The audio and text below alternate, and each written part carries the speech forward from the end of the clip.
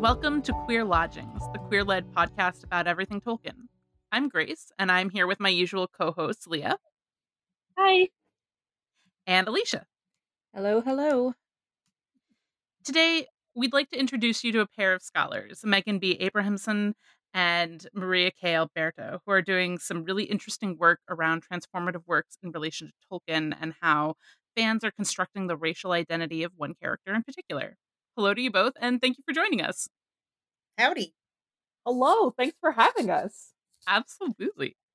So let's gather together, toast each other with a cordial of Miravor, and dig into this topic. Before we start, a bit of transparency. February is Black History Month in the United States, and given that it's the first February of the pod's existence, we wanted to release an episode of Queer Lodgings that reflects that fact to stand in solidarity and recognition of all of the Black Tolkien fans out there. At the same time, none of us among the hosting crew are Black, and it doesn't feel particularly appropriate or like good allyship to ask some of the amazing future guests that we've been talking about setting up recording sessions with to shift their schedules around and take on more work just to accommodate us, a bunch of white folks. We recognize and own the dissonance. But we did know of a few researchers who have been working to hold space for the voices of Black fans and of fans who are actively looking to shift the way that we all think about the racial identity of characters in Tolkien's Legendarium. So, with full transparency as to the limitation of our lens, let's dig in. Let's talk about Fingon. For some context here, in August of 2022, I got to see Megan present a talk about Fingon at MythCon, the Mythopoeic Society's conference that was held that year in Albuquerque, New Mexico. That talk focused on work that Megan and Maria were actively engaged in and was titled Long Dark Hair in Great Plaits Braided with Gold, Black Fingon and Race Bending in Transformative Tolkien Fan Works. I was hooked as soon as I read the program. Challenging a dominant narrative that considers whiteness to be the unexamined default? Sign me up. So really, there are three individuals that we want to introduce our listeners to right away. Megan, Maria, and Fingon. Let's start with introductions from the researchers. Megan, would you go ahead and introduce yourself? Yeah, so I'm Megan Abramson. I have a PhD in English with a focus on medieval literature, so I'm a medievalist by trade. I'm currently teaching at Central New Mexico Community College. I'm on the governing board for the Mythopoeic Society with Grace and Alicia and Tim. I'm the editor of Mythprint, where I'm attempting to use my admittedly small platform, but I'm trying to publish more reviews of mythopoeic works by historically underrepresented minorities in the area of fantasy. And a quick plug, I'm always accepting reviews and short articles. Email me at mythprint@mythsoc.org. We'll put that link in the show notes, too. Yeah, perfect.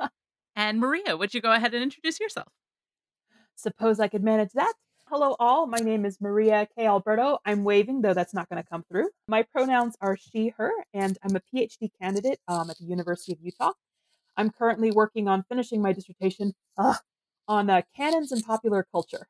More broadly, I'm interested in researching digital storytelling, transformative fan works, fandom community practices, and genre literature of the 20th and 21st centuries. So Tolkien and Tolkien fandom are like right there in the center of this Venn diagram, and we gotta love that.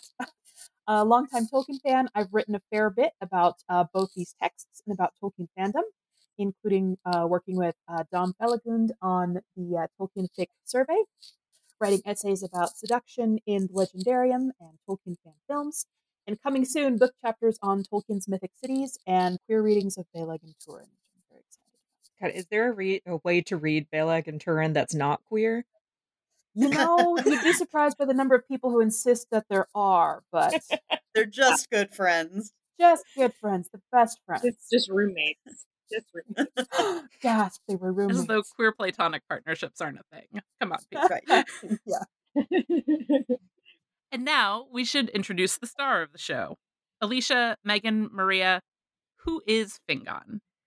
All right, I will go first and give people some, bare bones, who is Fingon?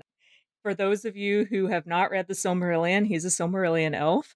He's one of the elves who was kind of a dick with Fëanor, participated in the kinslaying, but Fëanor left him behind. He had to cross the Helcaraxa, which we have discussed in our Galadriel episode. It was the grinding ice. A lot of elves died. He came over to Middle-earth real pissed off. But he's mostly known for the fact that he kind of rebridged that gap. He was really good friends with Mithros. Everyone ships him and Mithros. Yep. He rescued Mithros from the top of Morgoth's tower by cutting off his hand. And the other things that he's kind of well known for is his father died in one-on-one combat with Morgoth, and he himself died in the Battle of Unnumbered Tears along with almost everyone else to Gothmog, the chief of the Balrogs. Most metal deaths, like, ever. It's one of those diversity win. A queer character has had his banner trod into the mire of his blood.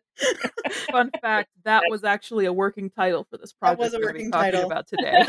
And I was like, I feel like the joke there might not be legible to some of our audiences. Megan, I'm Yeah, going to recommend we change that, but I it was know. great. It's a Tumblr in joke for sure. Yeah. Yeah, but thank you so much for the introduction to our star, Alicia. I think that's mainly Yeah. what I would have covered as well. So Yeah. I think he's an interesting character because he has similar sort of excuses as Galadriel sometimes is given, in the sense that he showed up to the kinslaying and people were already killing each other. So he didn't know who started it or why. So he just went on the side of his friends, right? So he has like some excuse. Same thing with Galadriel, right? And so I think a lot of people latch onto him as sort of a step up in the heroism and goodness levels. Then, I mean, they're all murderers. They're all mass murderers. All everyone of is them. problematic. Colonialists. Some Everyone's are less problematic, but he's like, yeah, slightly less problematic. But yeah, that's exactly how I would introduce him. All right. Then walk us through this project that you've undertaken. How did it come about? What's the scope? What's the purpose? So I think I'll start. Maria, add anything that you like. So because I'll start with essentially the version that I presented at MythCon was still very much in draft form, and it continues to evolve. It's going to be for an anthology on race and racisms in Tolkien. It's going to be edited by Robin Ann Reed, and it's forthcoming from McFarland. The funny story is Maria and I both submitted very similar proposals to this anthology to Robin, and she's like, these are great, but like I don't need two of the exact same paper. And we're like, well, hey, we could just write it together then. So we did. What we essentially noticed was this growing fanon is what we'll call it, or what it's called, which is a fan headcanon or canon, right? So something that many fans believe to be canon, even though there's not technically textual basis for it, though we'll go into that. So anyway, we noticed this growing fanon of portraying Fingon more than almost any other Tolkien character as Black in fan art. And our goal was to look into this and try to learn about why fans did this, why it appeared on Tumblr pretty much exclusively, and when. So we distributed an IRB exempted survey in summer of 2022, and we got responses from 311 participants who quote unquote interact with Tolkien fan art on Tumblr. And of those, 94 reported having created fan art of Fingon. And those are the respondents that we focused most on. Yeah. Something that I would add here, partly because it's just the part that I plug for almost every project I work on, but also because I feel it gets into something you talked about at the intro this episode. We thought the survey was particularly important because, I mean, again, both Megan and I have the training experience. We could have just looked at the texts, right? We could have looked at purely fan art. We could have looked at some of the textual details that we'll talk about later. But we're like, we want to hear from our fellow fans as well. And we want specifically to hear from the people who are creating this figure, how that came to them, how they see that kind of circulating in those spaces on Tumblr.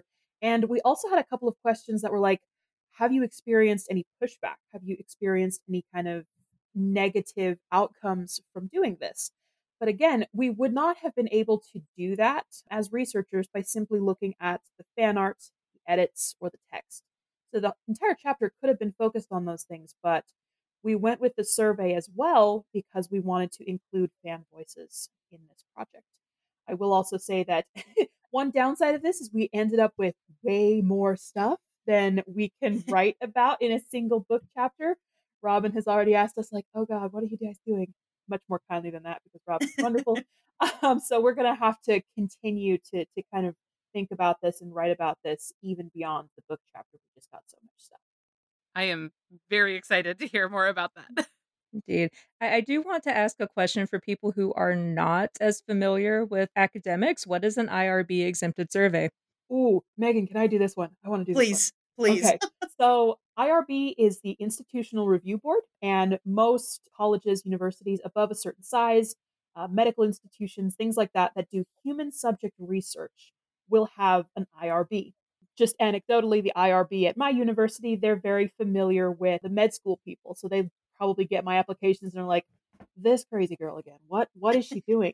Um, but it's a way of having like outside parties look at the research you're proposing to do and ensure that it is ethical, that you are not intentionally or accidentally kind of conducting research in a way that would harm your participants.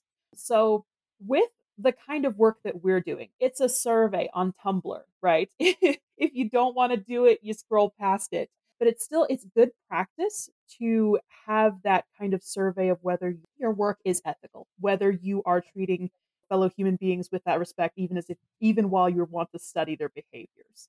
So I always plug IRB, especially for fan studies projects that actually talk to fans, because yeah, you need that. So Yeah. hope that answers your question. Perfect. Thank you. Absolutely. I want to get into your findings here in a second. But first, you have been very upfront about the limitations of this study and the contexts of seeking to undertake it in the first place. What were some of those factors that you saw as potentially impacting how willing people might have been to share their response?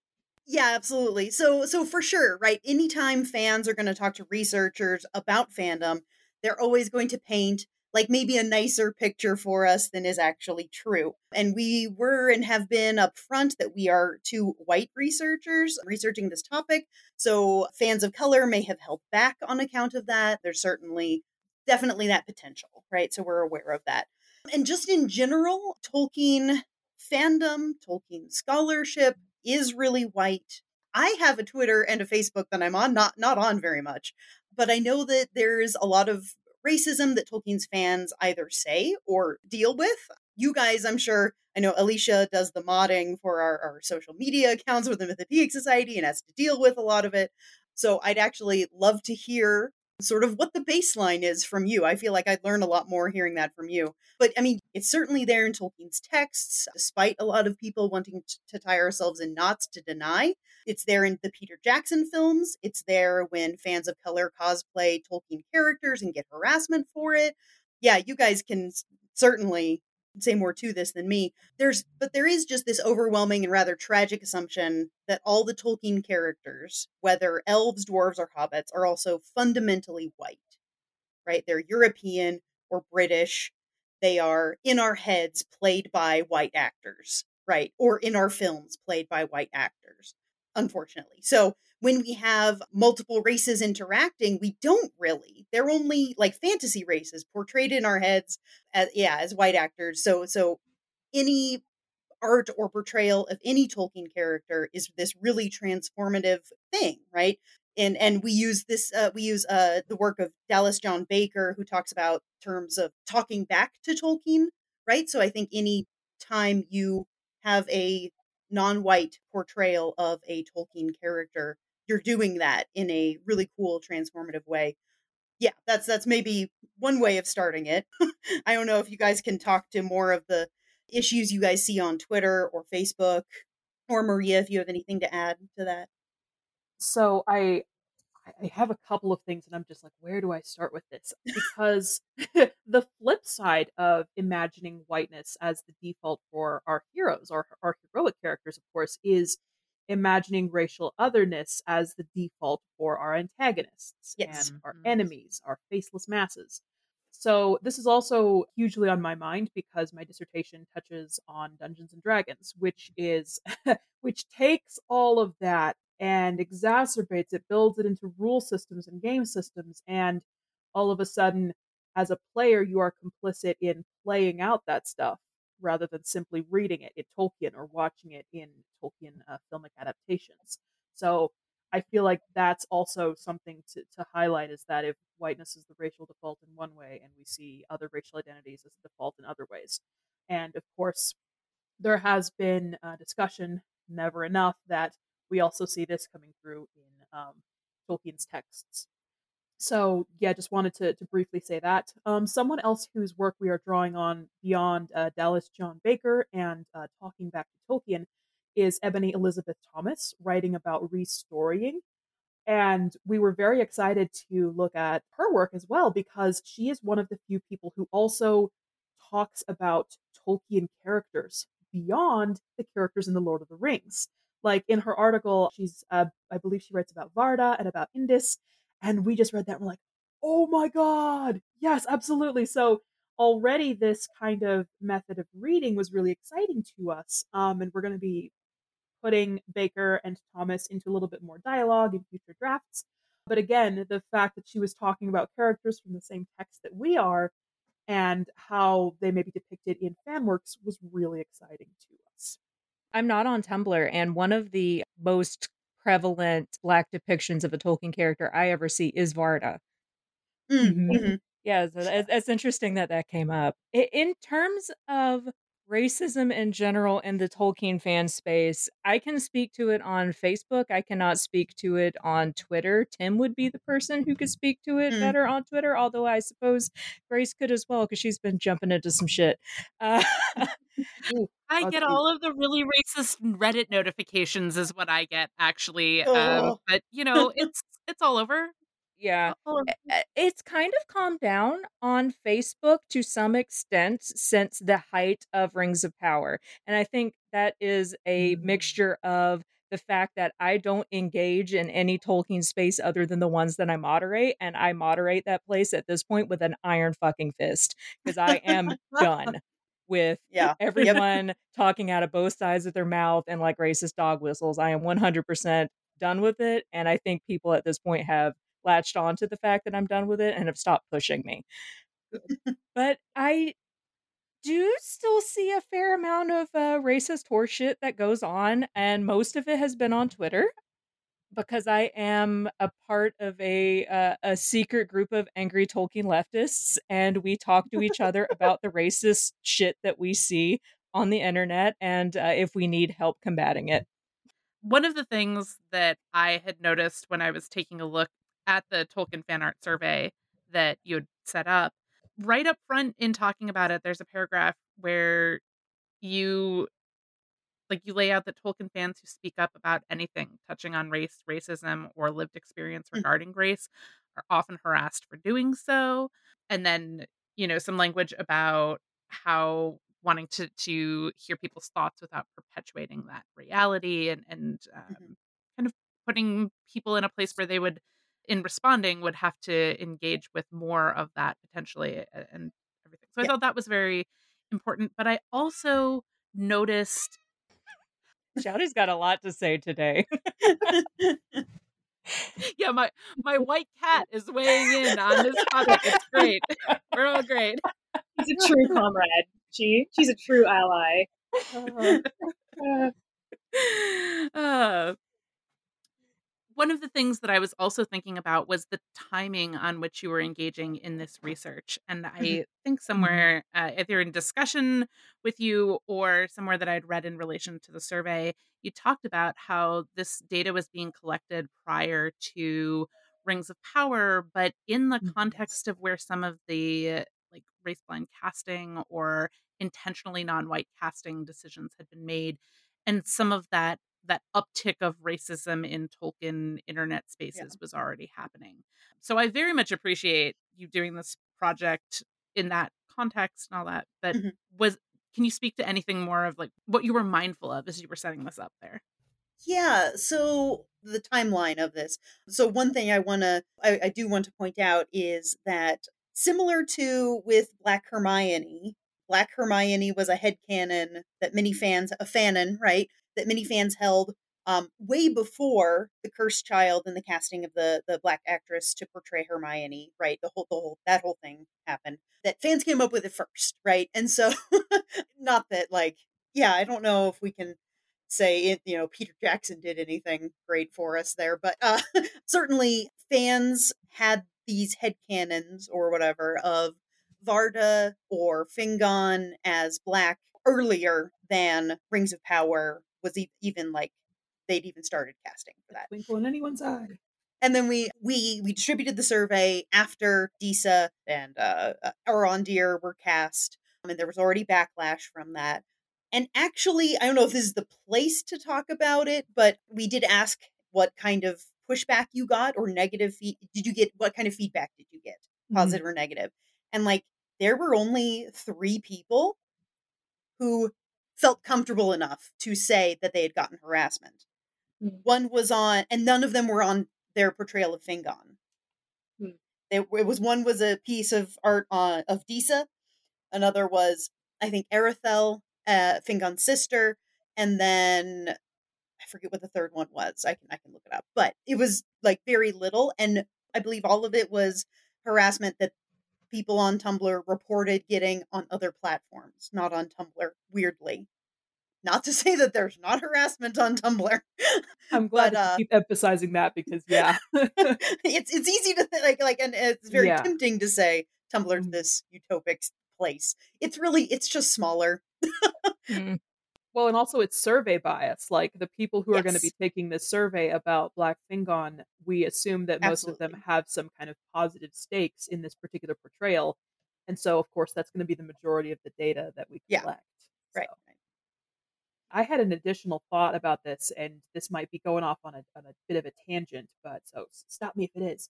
So I feel like, and maybe this is me being a longtime Tolkien fan, standing on my lawn, shaking my fist, old man yells at cloud style. But I feel like a lot of these conversations regarding race in Tolkien fan works are echoing in interesting ways decades ago conversations about queerness in Tolkien's fan works. Like right now, we are at a stage where we can have like a fantastic podcast like this, and I assume you guys aren't getting like a barrage of hate for it. And we did it can first. They give up. Yeah. Like it's much easier to talk about queer readings of Tolkien. I can find multiple homes for articles. Like I can publish in Mythlore, I can work with Robin, I can go to the Journal of Tolkien Research, and to talk about queer headcanons and queer readings in fan spaces like Tumblr, that's just another day that ends in Y, right? And for the most part, I'm not going to be getting harassment for meta I read or meta I reblog or meta I write regarding queerness.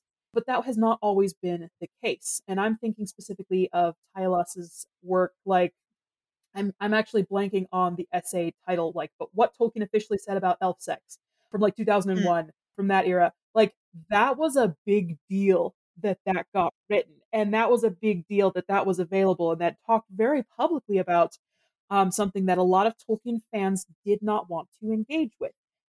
That conversation has moved on, and now we do very regularly. So, again, it's interesting to see the ways in which conversations about race are re-echoing a lot of that pattern. Oh, we can't talk about that. You can enjoy Tolkien and Tolkien fan works without bringing race into our good white Tolkien instead of our good straight Tolkien. So I feel like that's an interesting kind of observation that to echo here about what I'm seeing with this like fandom wide conversation. That is really interesting, and it's very indicative of like where American society is right now. It's way more okay to be gay now than it was 20 years ago. It's not okay to be trans in general American society. So you get a lot of pushback about trans readings still. Oh yeah. And it is more socially acceptable to be queer than to be Black in America right now, because I mean queer people aren't getting gunned down in the streets, which is still somehow happening. They're getting gunned down in nightclubs, but that's fair. That's fair. But it's like the sheer volume of it happening is so much less. And it shouldn't be happening at all. Yeah, and they also don't have the power of, the state behind them doing actually, perpetuating those crimes. So that's one big difference. Is one of those things is being, subsidized by our tax dollars, and half of our, city budgets and stuff is devoted to gunning down Black people in the streets rather than gunning down queer people in the streets. The proportion of our municipal budgets that are going to anti-queer legislation is statistically smaller at this point, yes.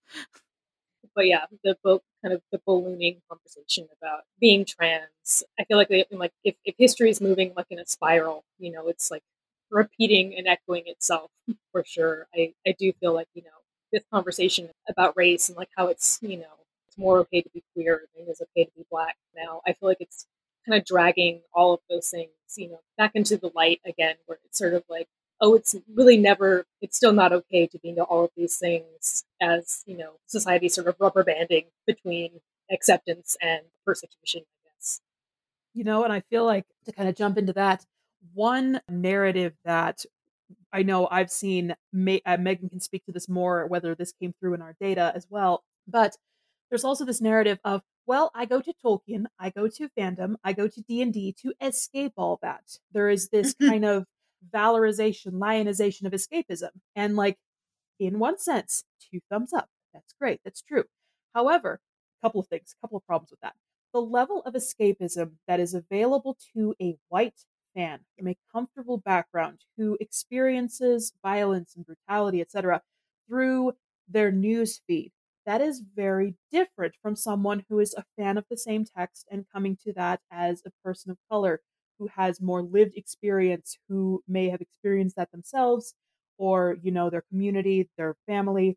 So again, what escapism looks like is different to different people, and I feel like that element of escapism doesn't get touched on by some of the people who want to hold up, oh, but my escapism in Tolkien. The second part of this is that sometimes that response risks or intentionally slides into saying that, well, escapism is only available when it doesn't touch on race. So escapism is only possible when I don't have to grapple with the fact that elves can be black or indigenous, or like, that is a dangerous slippery slope that you can find yourself falling down when being like, I don't want to talk about race in Tolkien because I go to Tolkien for escapism, right?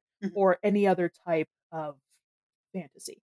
So again, I really love that we've kind of taken that tangent because I feel it's super relevant both to our contemporary moment and honestly also to the state of fandom.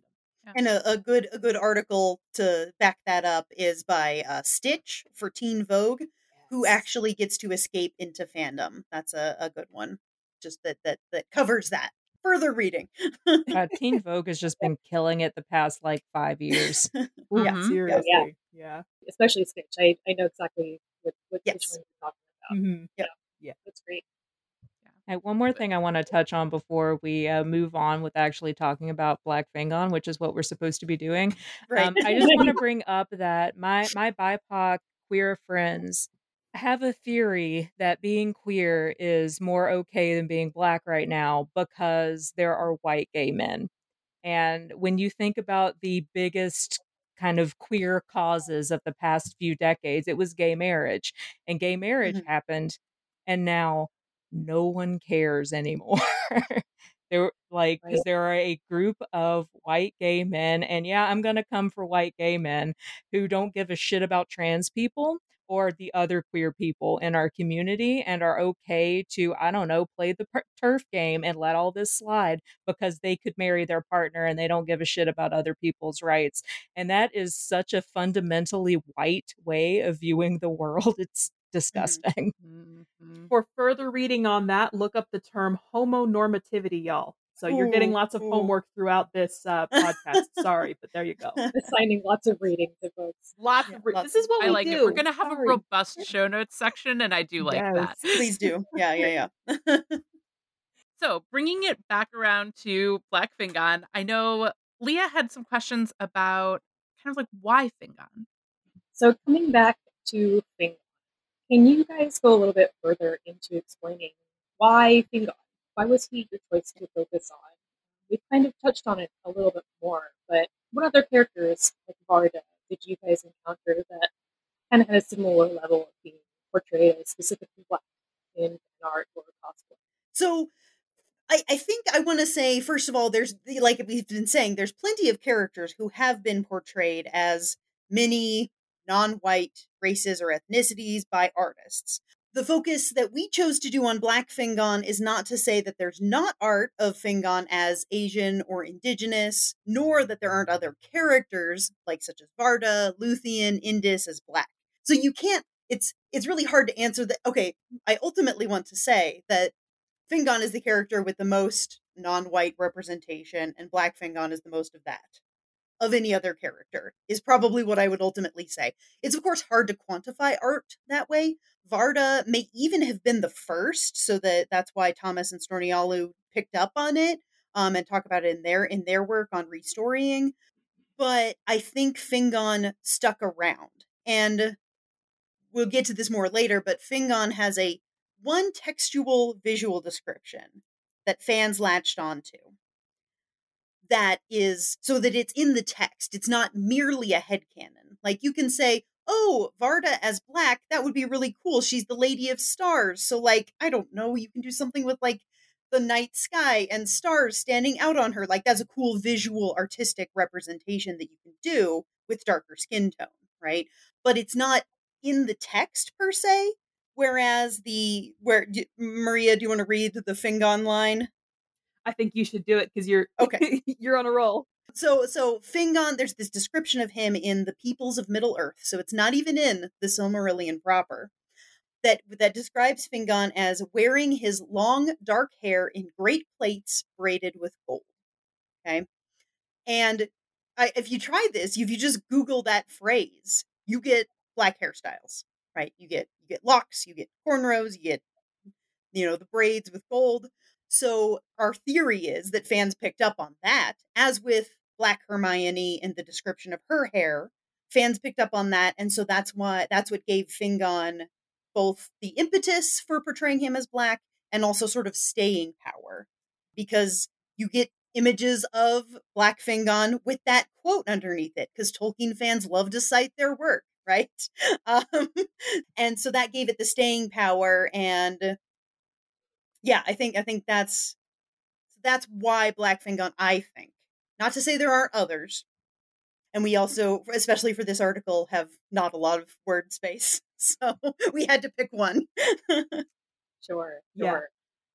So I agree with all of that. And like, again, I really am happy that Megan got to read you that quote, because yeah, that is the textual basis that we're seeing. And yeah, we have like 5,000 words. That's not a lot. That's not a lot, especially for a topic of this caliber. But that was one reason we settled on Fingon, is because we saw that difference between representation of racial identity based on a textual detail as opposed to a desire for textual detail and textual representation, which is maybe what we see with Varda, with Indis, the Vanyar, with whoever else. Another thing, though, and this almost speaks to it's both a strength and a limitation of fan studies, which is that if you don't have someone who knows the stuff, how are you going to study the stuff? So I will not speak for Megan, but I'll tell you for myself, I've been on Tumblr for a long damn time. I remember in 2013 and 2014 seeing the first edits and seeing the first fan art 10 years ago, right? Mm-hmm. So it's just, I happened to be in the place at the time seeing the thing happen. And so I can say, anecdotally from my own memory, I remember seeing this a long time ago, before I started seeing like Ecthelion in a Hanfu, beyond seeing the various lords of the houses of Gondolin in certain ways, before seeing Arathel, even before seeing Varda. But that's just my memory. So we were at one point like combing through our Tumblr blog archives going, where was that first one? Gosh darn it. The one of Sykeem White, or the thinking of these specific edits from 10 years ago. But again, that is both a strength and a limitation of fan studies as an area, because happened to be around, happened to know those were some of the earliest ones, happened to remember it, and be able to build our own citations from our blog archives. But if we hadn't, this might be a very different article. Lots of reasons why Fingon, I guess, if you want to soundbite, lots of reasons. Can you also explain a little bit more why you looked at Tumblr in particular as the platform to both host the survey and also to examine within the scope of the survey?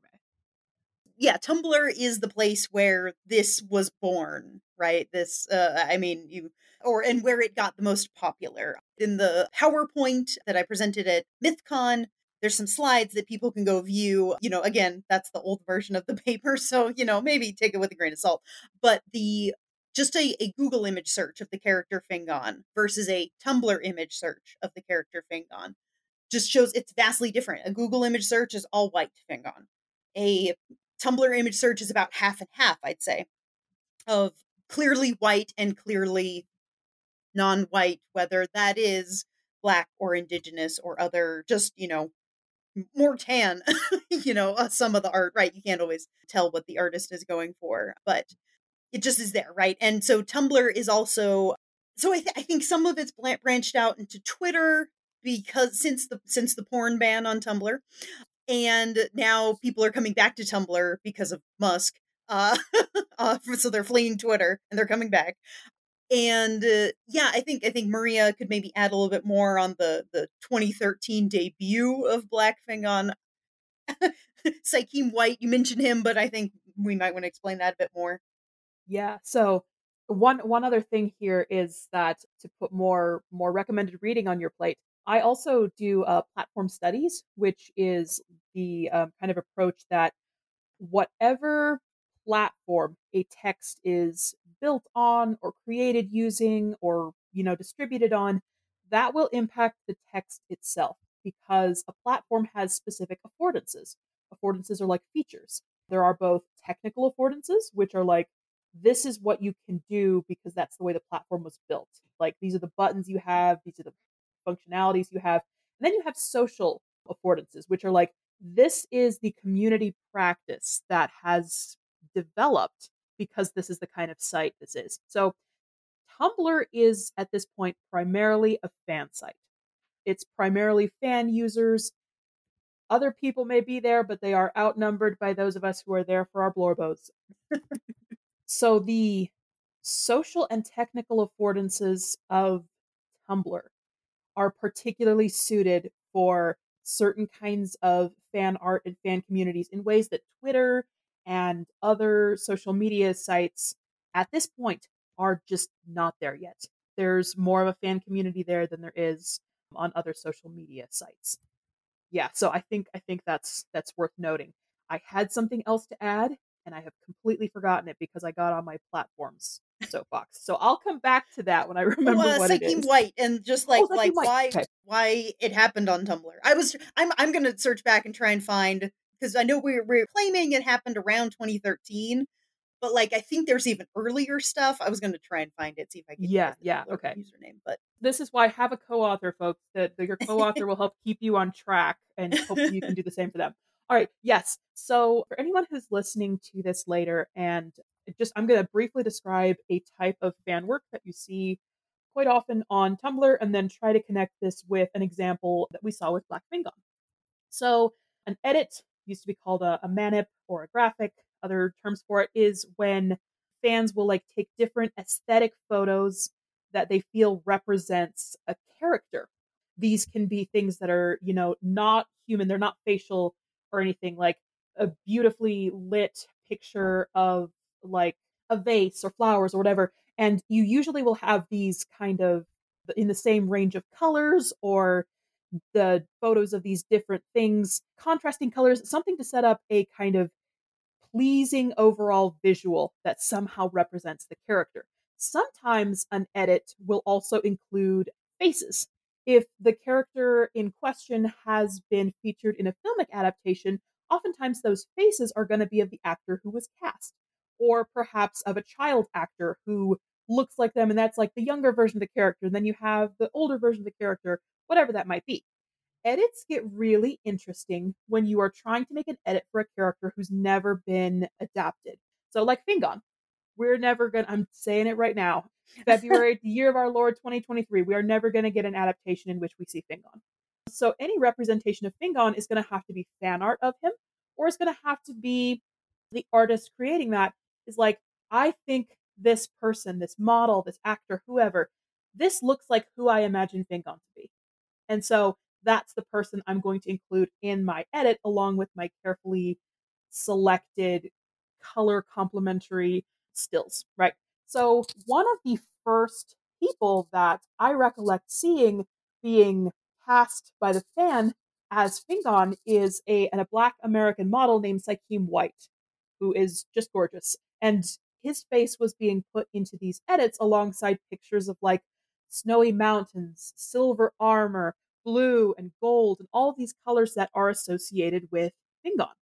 And between that kind of association and the captions and descriptions that were being put at the bottom of that post, you were supposed to be able to read Sykeem White as Fingon. And so, again, those were some of the earliest pieces of fan works that I saw circulating that had Black Fingon. As we mentioned earlier, Megan is searching because there might have been one or two before that, but that was like a really prevalent one. This is a different. It seems like a different model. I'm not positive, but I'm seeing the Tumblr user Dwimmer Lakes. The first one I saw, the first one that shows up at least in my Tumblr reblogs, is 2014.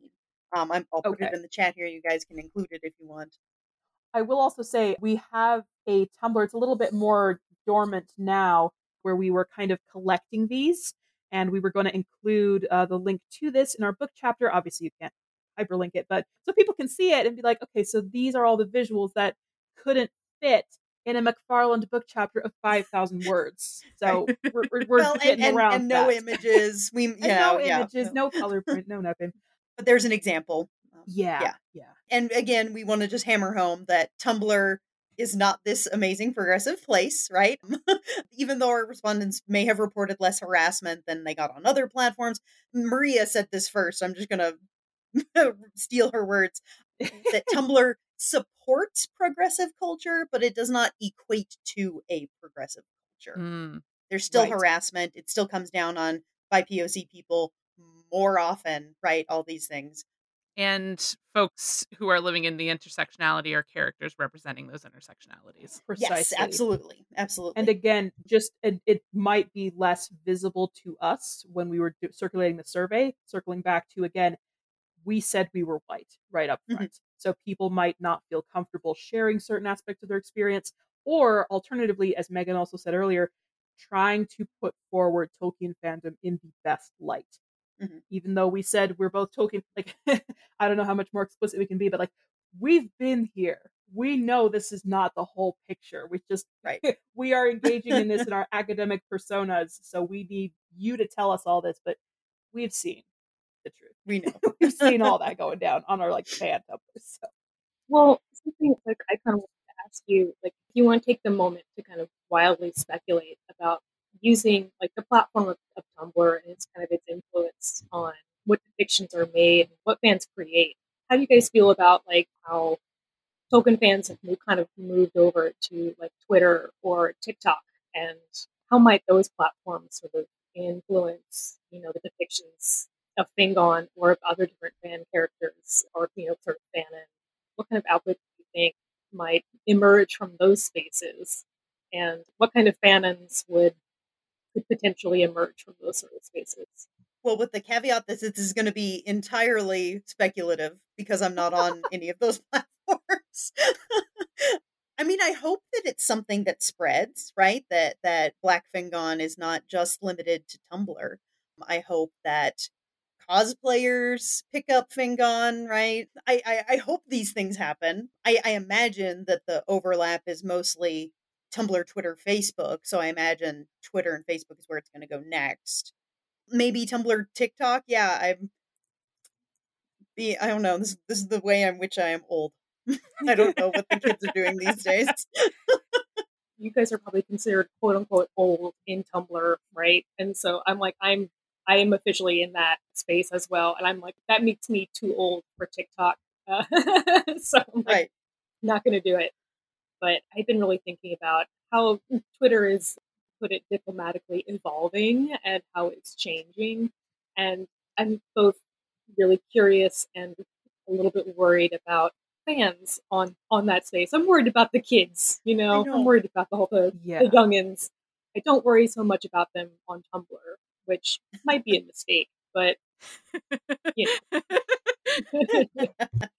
but I do worry more about them on Twitter. And I'm like, I want you guys to make good art and make art that talks back to Tolkien. Mm-hmm, mm-hmm. So I guess I've just been thinking a lot about how our platforms for output and for sharing influence, are what we create and the audience that we have. 100%. And I'm really excited to hear you put forward that last point, because that's absolutely where I would have gone in this wild speculation, which is to disclaimer, I am not on TikTok and I will not be on TikTok ever. However, another one of my co-authors, shout out to Effie Saparitis, does work on Harry Potter fan works on TikTok and looking at what loosely quote unquote fan fiction looks like in that space, when TikTok as a platform is supporting a very different kind of storytelling. It just becomes a different media. You are not sharing your work or the same kinds of work in the same way there as you would be in a space that supports images, that supports text, supports links in a different way. TikTok is about visualization of the self.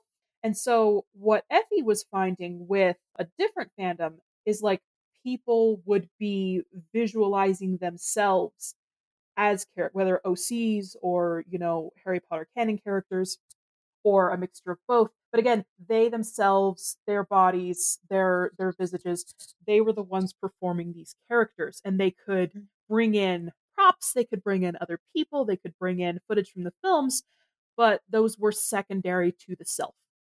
Now, again, wild speculation. So I feel like I can repeat that a million times. What comes to mind thinking about those affordances of TikTok, I'm like, wouldn't it be interesting to see a resurgence of the horse girl in Middle Earth, or girl fell into Middle Earth? Because that is a subgenre from early Tolkien fandom that focused on the self in ways that would be very interesting to see ported over to TikTok. That interests me. But again, wild speculation. Yeah. Well, that sounds really cool. I think it's also, like, you had made the point that Fingon is a character that we are never going to see in adaptation, at least not within our lifetimes, pretty sure. Mhm. And so thinking about the different platforms and how they either work with This is such a shouty, heavy episode. She's got a lot to say. she She's like TikTok stats. you are That's not the TikTok star. you Right have a there. TikTok already, and we are not doing more of them.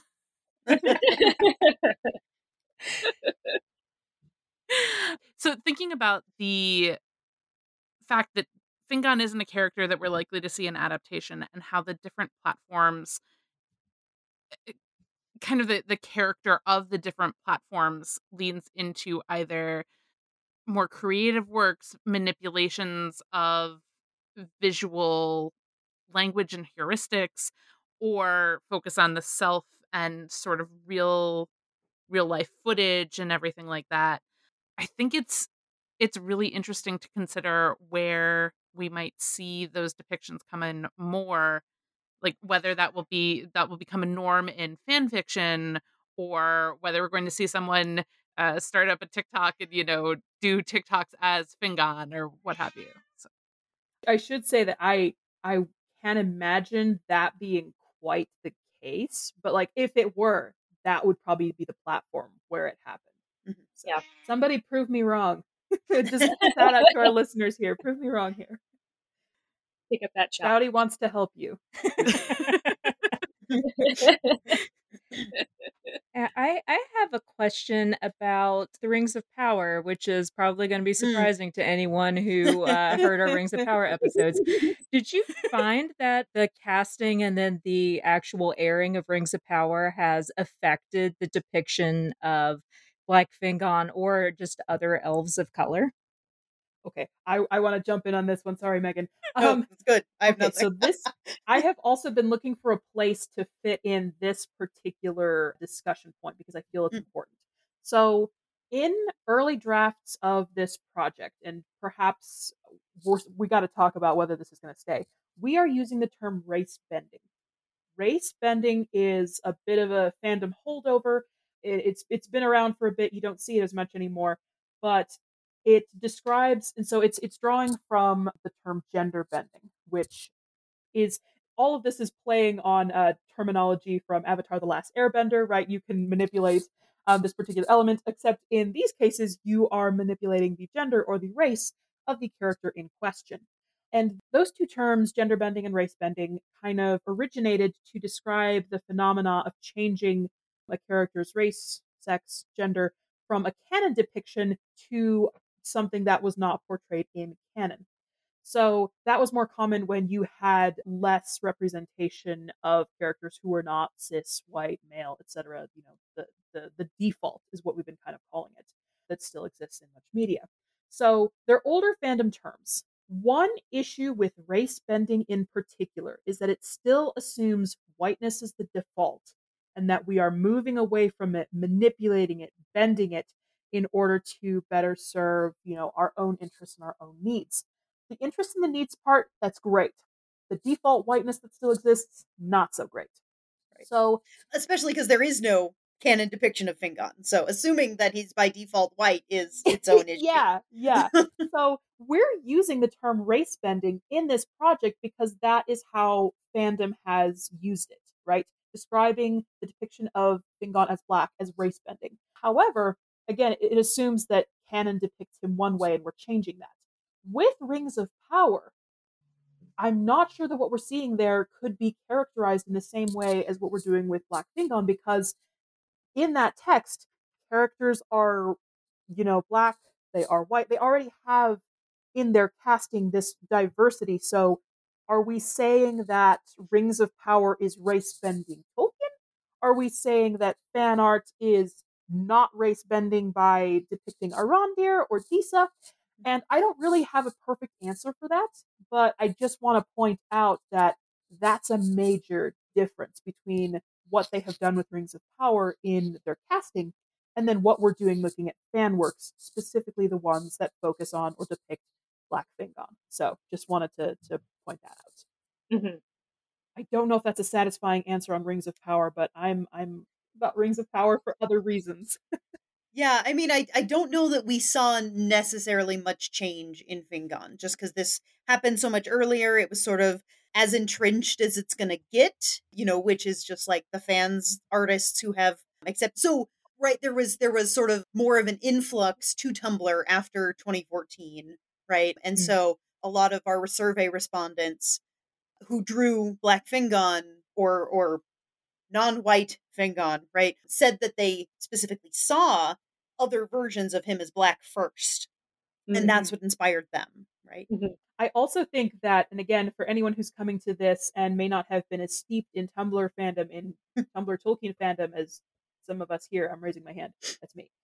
I think it's hard to, you can't overestimate how attached even those of us who are doing like queer readings that reimagine racial identity, whatever, we're still very attached to this text. So, Rings of Power is a separate text from the Silmarillion in terms of chronology, in terms of characters, in terms of everything. So, what you see with Arondir, he's a different kind of elf from a different age than Fingon. So, I think most Tolkien fans are highly aware of that. And whatever trends you may see ticking up or changing because of Arondir or because of any other character from Rings of Power are not necessarily going to translate or correlate to Black Fingon.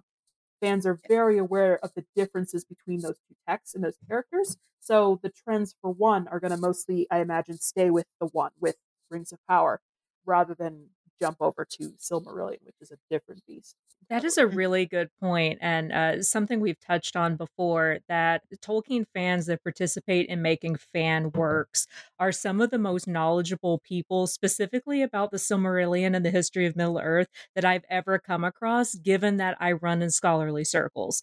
Like, there are fans who know just as much, if not more, than people who actively study Tolkien, because they will hunt down in the middle of the 3,000 pages of the history of Middle-earth for like one sentence they know is there to back up an entire fanon that they have. I guess what I am more interested in here is that seeing a major depiction in media of elves being black will pull in new fans who will then start engaging in some of this earlier work. And I mean, at this point, it's probably not been enough time to see like an influx of people being like, yeah, Arondir, he's a black elf. I'm black. I'm an artist. Let me start pumping out black elf art because, Yeah. art takes time. Yeah. Well, but I'm excited that you said that for a couple of reasons. One, I agree with you. That kind of gateway into other areas of Tolkien's legendarium, that's more the effect that I would speculate Rings of Power is going to have rather than a direct impact specifically on Black Tolkien, just because of that awareness of different texts, etc. Another thing is, though, it's really interesting that you say that about how seeing a particular depiction, right, of blackness in Middle Earth, of a black elf, will make creators feel more welcome to add to that, to dialogue with that, because that is actually a complication raised by one of our sources. And this was by Diverse Tolkien, who writes a blog, did a podcast for a bit. I'm not sure either are still super active. We reached out to them, didn't hear back. But they make the case that Black Fingon is actually that entry point in a certain way, right? But also that there are issues with this. One is the potential complication that, say, white artists who are not black coming to depict this character will do so in a way that could slide closer to tokenism, and thus fans may be like, oh, amazing, a black elf, I'm going to go and engage with the rest of this material. Oh my god, wait, what? And kind of, be disappointed by reductive stereotyping, by the fact that this is only, fan depictions, by all these other issues. So this is not to say Megan or I have a perfect answer to this, but more to say that's an additional complication. Yeah. And reiterating again our kind of overarching point here, which is that just because there are strides that we see as positive and progressive, that doesn't change decades of issues in the text, and so on. Right.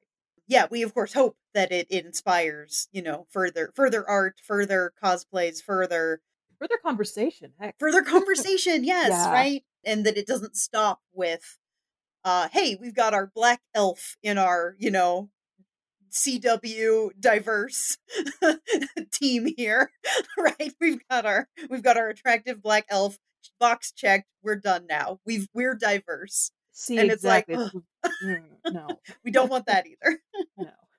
One of the things that I do think is interesting, though, is that as time goes on, and this is moving very slowly, we're seeing depictions of characters within the Legendarium as non-white across ages of Middle Earth, Mm. and my hope is that someone who wants to dig into that will look back and say, "Oh, here's other support for my thoughts and theories, like my affirmative theories on this." And Mhm. because there's, all these depictions of Black Fingon, and because there's a character created for Rings of Power, and because of all this, like, I can absolutely, this character in the third age that I'm writing about, I could absolutely make this theory and advance this theory and Mhm. feel like it is supported within the world as opposed to brand new.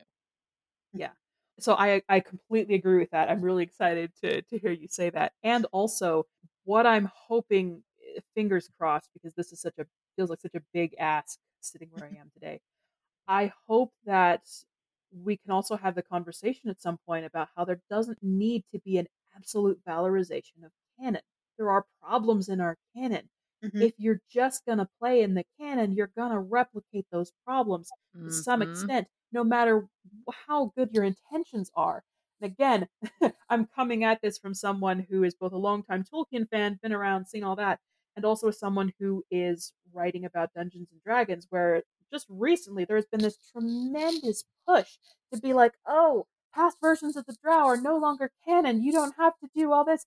Oh my god, but there are problems. There are tremendous problems in that back catalog and that canon. And if your approach is to be, we're just going to wipe the slate clean and start over, but your systems are built on everything else in that canon, you really are not addressing the problems in there. Mhm. So to kind of reel this back away from my Dungeons and Dragons spiel, back to Tolkien, if we feel like we're constrained to acting within the canon, there are problems in the canon, and you're going to be bound by those same limitations at some point. So That's a really important point. Thank you so much for saying that.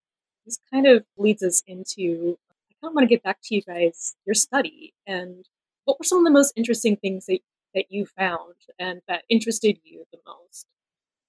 Yeah, I can certainly start with this. So the biggest question I think that we were trying to get at here was the why, right? Why people decided to do this? Because the default is white, and people could have stuck with that, and they didn't in sort of a mass way. Like lots of people chose not to, so chose to ignore this quote unquote assumed default white version of this character, right? And many people pushed back against that. So the reasons that we got, and I'll just sort of list them, because I sort of sorted them into categories, and the reasons that we got was artists of color, specifically wanting to see themselves in the story, right? The sort of just wanting to see yourself represented, right? And that was from artists of color. That was, I want to point out, a minority of our respondents. Most of our respondents who drew Black Fingon were themselves white. So a very small minority of them were artists of color, but those few did mention like wanting to see themselves in the story. There were sort of aesthetic reasons, such as wanting to just visually diversify the large cast of characters, right? The joke being they are all white dudes with long dark hair, all of them tall, all of them attractive. All of their names that start with an F. All of their names start with F. You put them in a row. Ugh, how can you tell You any put of them them in a row apart? and you're like, who's that? They're holding Ugh. a harp. It could be Maglor or it could be Fingon. I don't know. And I just want to say, yeah, the way Tolkien fandom is, right? People freaked out when they gave Tariel red hair.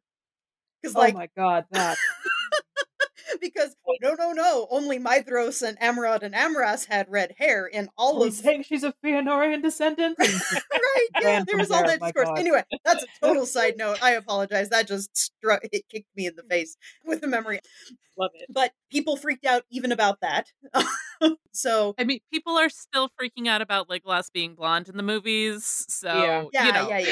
It's been decades, y'all. So, Right. So, okay. So, wanting to diversify this large cast of characters, various interactions with canon. So, like the description of Fingon's hair that we talked about. Also, other descriptions of the Vanyar, which are really cool that I can get into, and other sort of arguing that greater diversity suits Tolkien's mythology better, right? And sort of the messages that he does explicitly say but doesn't implicitly follow up on, right? That these messages of different people need to work together, that sort of message. And then also, I really liked this one, that just simply wanting to see heroic blackness in a canon that so often aligns black with evil, right? We get, Mhm. the descriptions of all the bad guys in Lord of the Rings are black, right? Mhm. So wanting to see this really heroic, obviously still flawed, right? Everyone in the Silmarillion is flawed, including Galadriel, Alicia. um, right? But like that, so wanting to see heroism in a black character in a Tolkien property is like a huge one as well. I can quote one survey respondent here. Should I do that? Do we want the quote?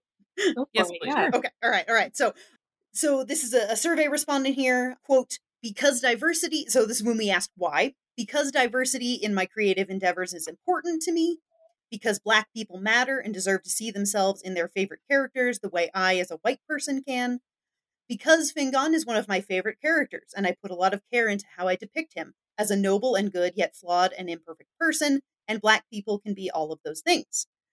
Because trying to figure out which elf dude with long dark hair and pale skin is which gets tiring.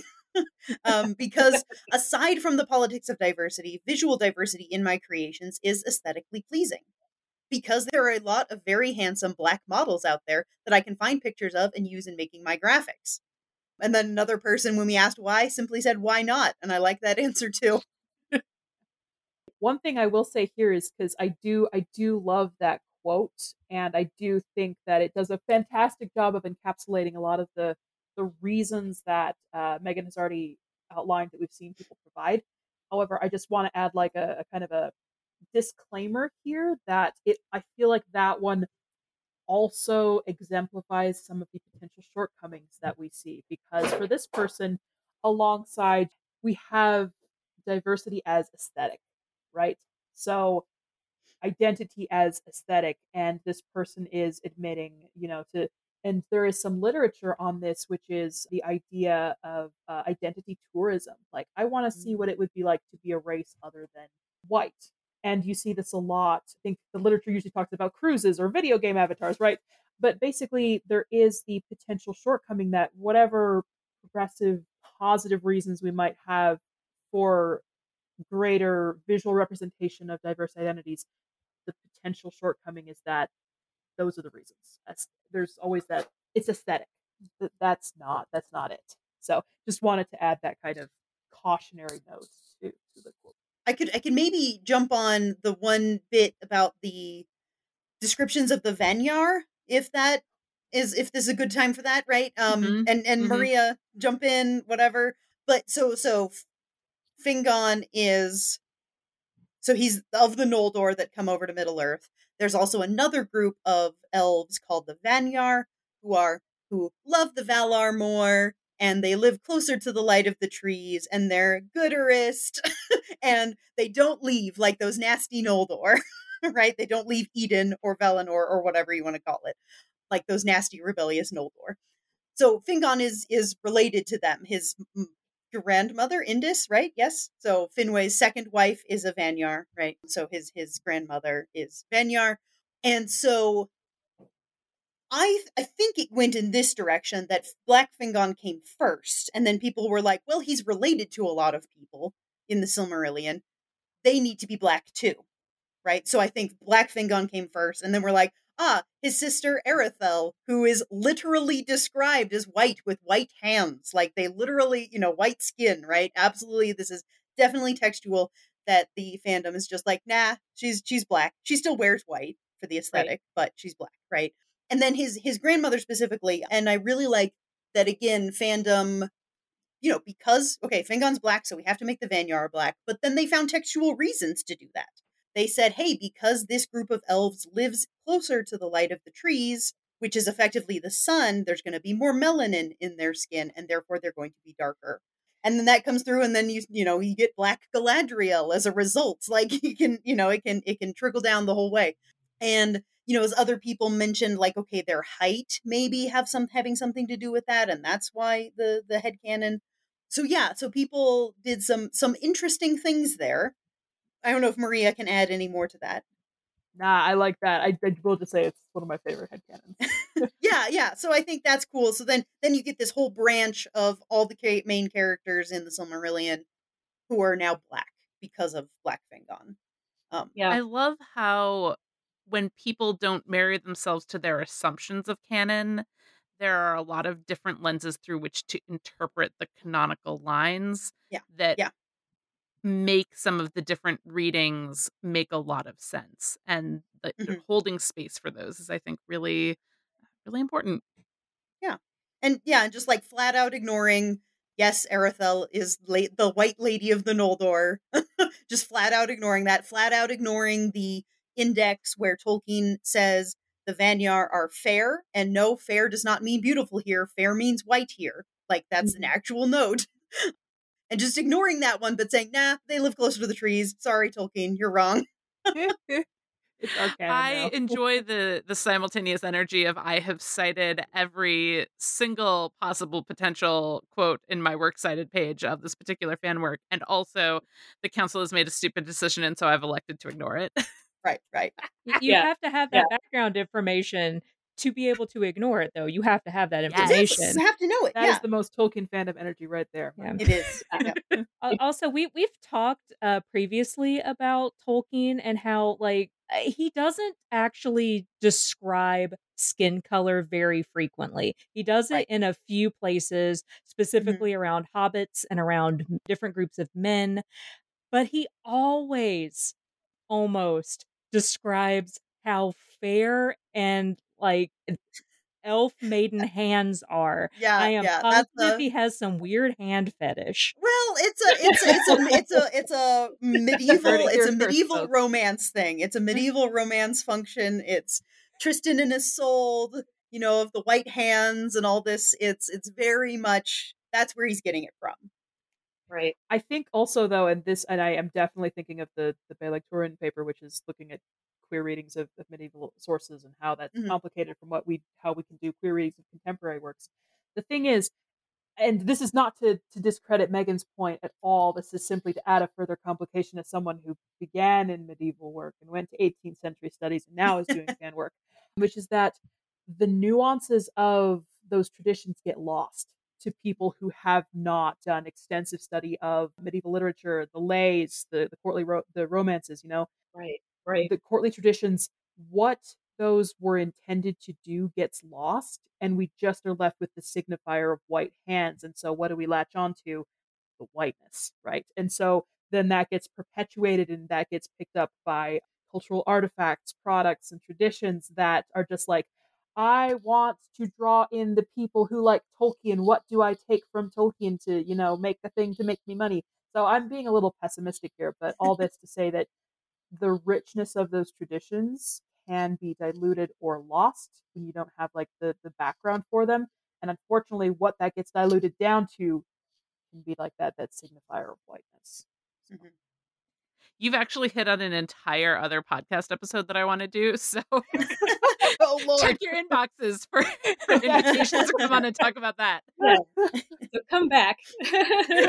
Yeah, I find people who visually depict Tolkien's characters to be pretty brave. Like, I'm speaking as a cosplayer. I'm currently working on an Ecthelion cosplay. And Ooh. how many lines of depiction does Tolkien give Ecthelion? Three. Three in the entire Legendarium. Yeah, to build a visual representation based on such few words is incredible to me. And there is so much room to go in and play in a lot of cases. Mhm. I don't even remember who Ecthelion is. He's There's the a guy fountain who involved. killed the fucking Balrog, my dude, and died I in thought that the. was Okay, but Glorfindel. which Balrog? Yeah, that's true. He died in the fountain in Gondolin. Yeah, I know there's a Yeah. fountain. Died in the Yeah, fountain. okay. Ecthelion is my favorite elf. My own pro Noldor. I mean, pro. They're all murderers. I will say this again. All colonizers and all murderers. colonizing murderers, but I mean, we all have problematic faves. yeah. Oh, yeah. Thank you for using that term and saving me from doing it. I appreciate it. I mean, what other points did we want to make? I feel like we got to do more of our points here than in our 5,000 words, and I'm so grateful for that because we had to cut so much. Yeah. Jeez. I mean, if you just want to link to this podcast at the end of your I was gonna paper, say, have a supplemental bibliography. Supplemental material for sure. Yeah. Up by the time we have to- Eventually, Right? I'll have a transcript of it together for y'all too, but that won't be for a little while. But when you can get your words back. There you go. Oh, I love Excellent. that. I love that. What are the takeaways from this research that you as researchers think that we should be aware of as Tolkien fans and scholars and creative minds in our own right? So we need to crunch our data some more, massage it a little bit more, perhaps expand our scope, but our preliminary findings suggest that, again, the bulk of artists producing these visual representations of Fingon as Black are themselves white artists. So not people of color wanting to see themselves in Middle-earth. We have a few of those, but the bulk of it is, white artists. Just out of curiosity, have you found that percentage breakdown to be disproportionate to the population of the racial demographic population of, say, the United States, or fairly well in keeping with that? I almost don't want to say anything yet till I do better numbers. Fair. So I think fantasy fandom, fantasy scholarship is going to be more white than America is. And I would say it's probably more in keeping with those numbers, what we're seeing. Right. Just because, I mean, as welcoming as fandom can be. Mhm. Like, this is also still a leisure activity, more accessible to people who have more disposable income, more time, more energy than others. And unfortunately, we know how that disparity often plays out among Yeah. lines of different Mhm. intersectional identities. So I like to think that it's white people interested in diversifying Tolkien's canon to make it safe for non-white people to see themselves in the stories, but it comes with many, many problems that we've from tokenism to simply luring people in and then those people discovering actually this isn't really a safe fandom for me Right. or people who Mhm. look like me. So there's still problems there, but it's going against the grain and that's worth talking about and Mhm. highlighting. yeah. And it's going against the grain and it's talking back to Tolkien and it's sort of an example of that, but whether it actually has any actual concrete ramifications still remains to be seen. Two things I would add here, and they're kind of just restating Megan's point. So apologies for the plagiarism. One is that there are no easy answers. Yeah. Basically, if you're coming to depictions of Black Fingon in Tolkien fan art and being like, "Oh, if I can see these, that's going to mean everything's a okay with Tolkien's text or Tolkien fandom," that's just not true. That's Mhm. just not true. So there are no easy answers. And also, again, to kind of reiterate something Megan started pointing out, having the space and doing these kinds of things in fandom is not a panacea for real world issues. It's not necessarily even addressing real world issues. Even something as simple as, is fantasy fandom, is Tolkien fandom a safe and welcoming place for fans of color?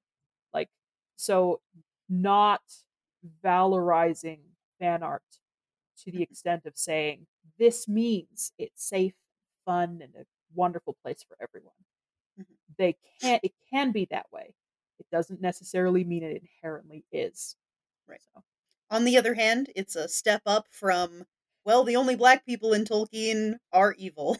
100%, 100%. It's a yes and situation, Yeah, it's a not yes an and, either right? or. Yeah. Right, because you get plenty of fan, one of our survey respondents I do want to highlight here, again, a quote. Fingon is, although having taken a few morally complicated actions in his life, considered incredibly heroic and a positive fan favorite figure. Unlike characters like Eol or the Haradrim, villains who have been depicted and coded as diverse, that's in the text, Fingon very much falls into Tolkien's mold of a good guy. Someone with a pure heart and a bright sword who takes the fight to the forces of darkness. Such characters, both in Tolkien's works and many others, are often depicted as white, giving rise to the idea that white people are heroes and that people of color are villains.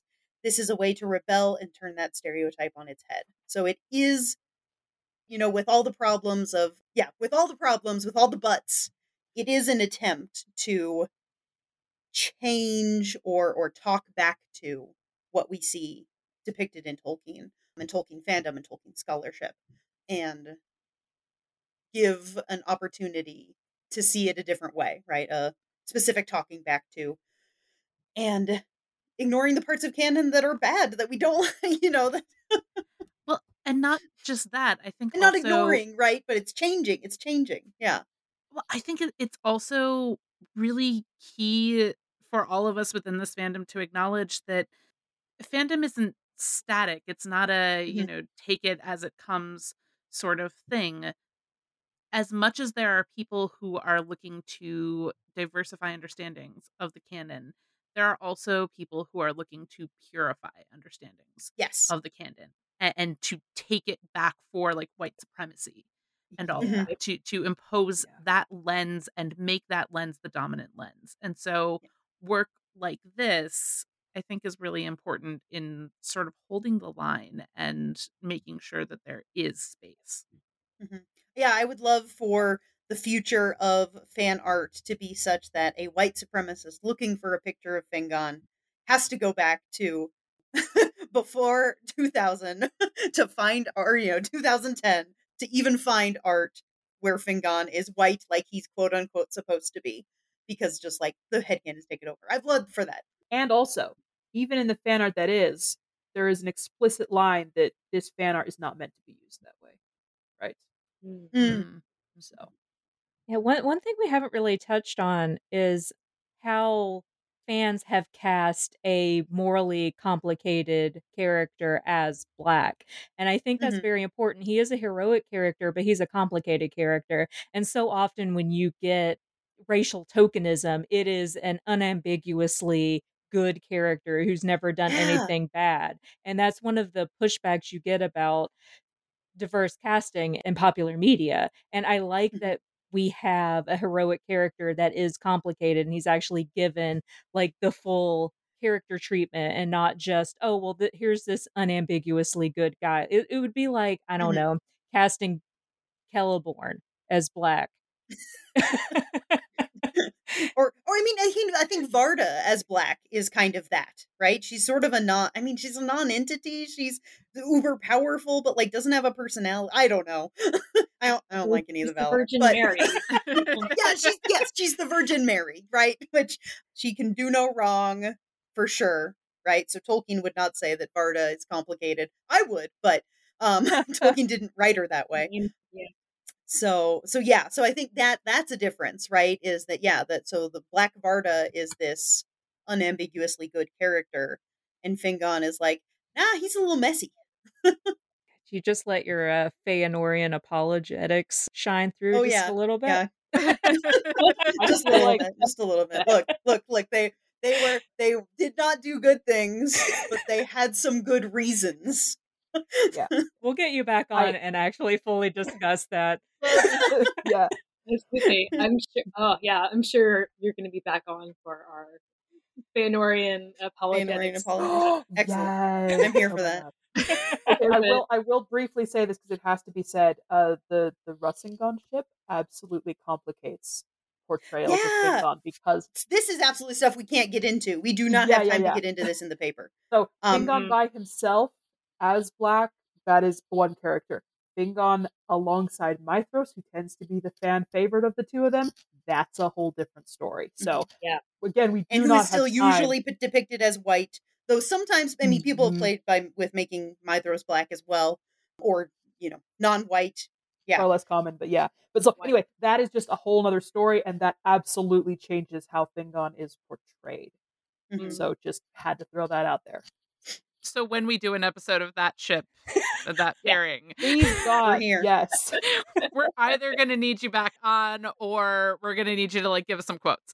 No, we're here. We're I here will for send you you. a list of fic. I'll do you one better. So yes. Oh yeah, please actually just send me a reading list. Like that's not for the podcast. Just send me a Yes. reading list. Just send me a reading. And this fan fiction, Uh, please. yeah.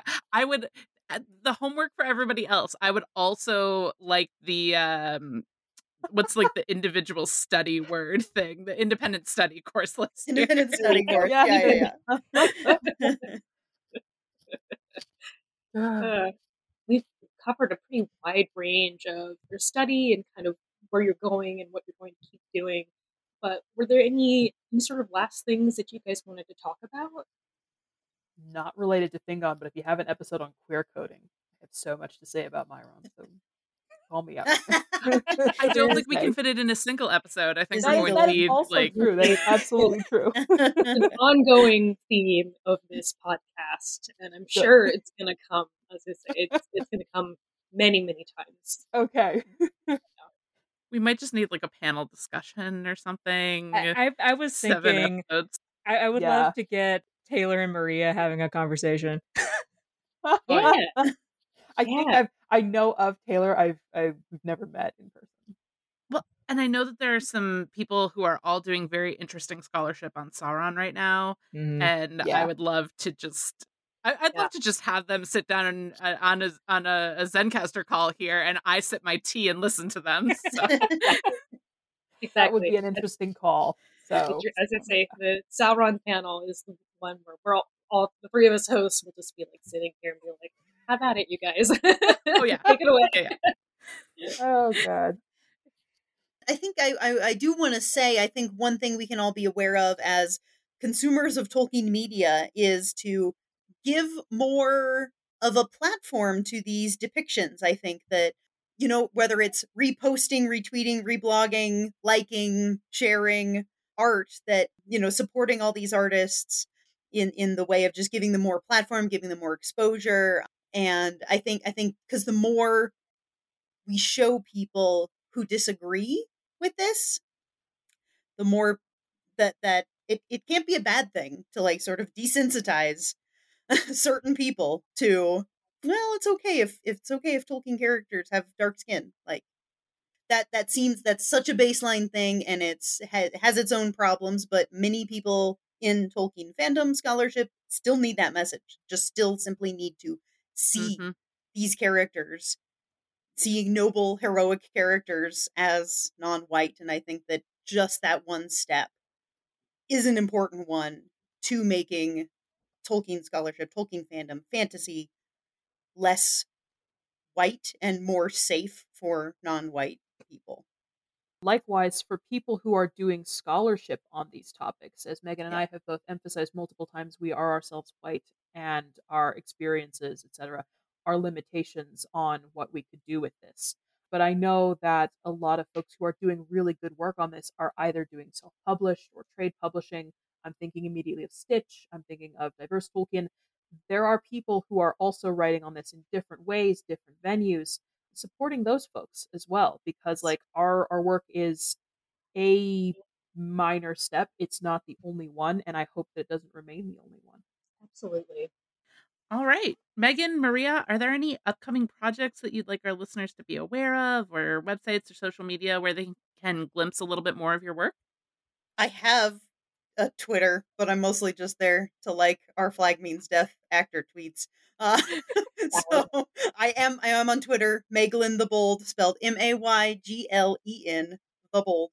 Old D&D characters, we'll say, based on the character Mayglen. Anyway, it's like Megan, whatever. Anyway, mostly what I want to do though is plug Mythprint again. I am genuinely interested in getting more reviews of fantasy works, mythopoeic works that are by artists, authors of color. So if you read one of those, liked it, write me a review anytime. Like sort of, I have rolling deadlines, so I'm trying to get in my very small platform, trying to make fantasy less white, right? So I want to plug and promote books and media by creators of color, articles written by people of color as well.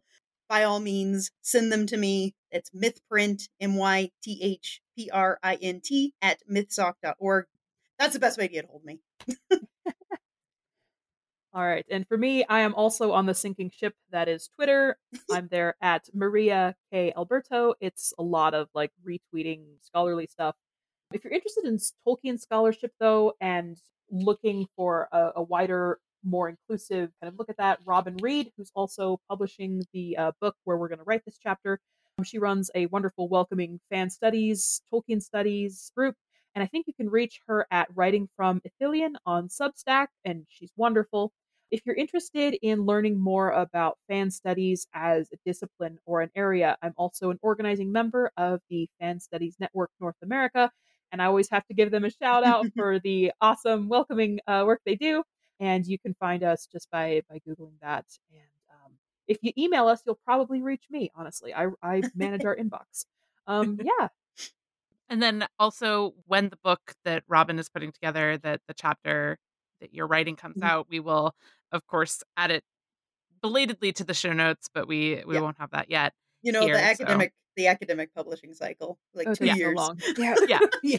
So, if you're listening to this 5 years from 2023, I hope The link will be that we're there. all doing okay and that the link is there. In the meantime, Alicia, would you let the folks know where they can find us? Sure. You can find us on Apple Podcasts, Google Podcasts, Spotify, or you can stream our episodes directly on Zencaster. That's zencaster.com/Queer Lodgings, a Tolkien podcast with hyphens in between all of those words. Please leave us a rating and like, share, and subscribe. You can also find us on Facebook at Queer Lodgings, at Twitter for right now, at queer_lodgings. And if you have any feedback or episode ideas, please give us an email at queerlodgingspodcast@gmail.com. Thank you so much, Megan and Maria. This was an awesome conversation. Thank you Thanks so for Thank much for you. coming on. us. Thanks for having us.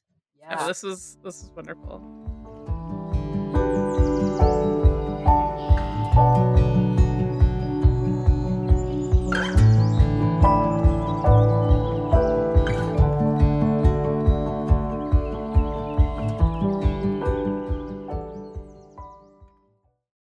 I swear we usually don't have this many technical issues. Yeah. It's a special day. It's okay. Yeah, It was gave me 'cause- time to hide the myth print, like the paper that I used to print myth print from Shouty, because she had decided that that was her best possible bed and she would like to crinkle it all the time. Yeesh.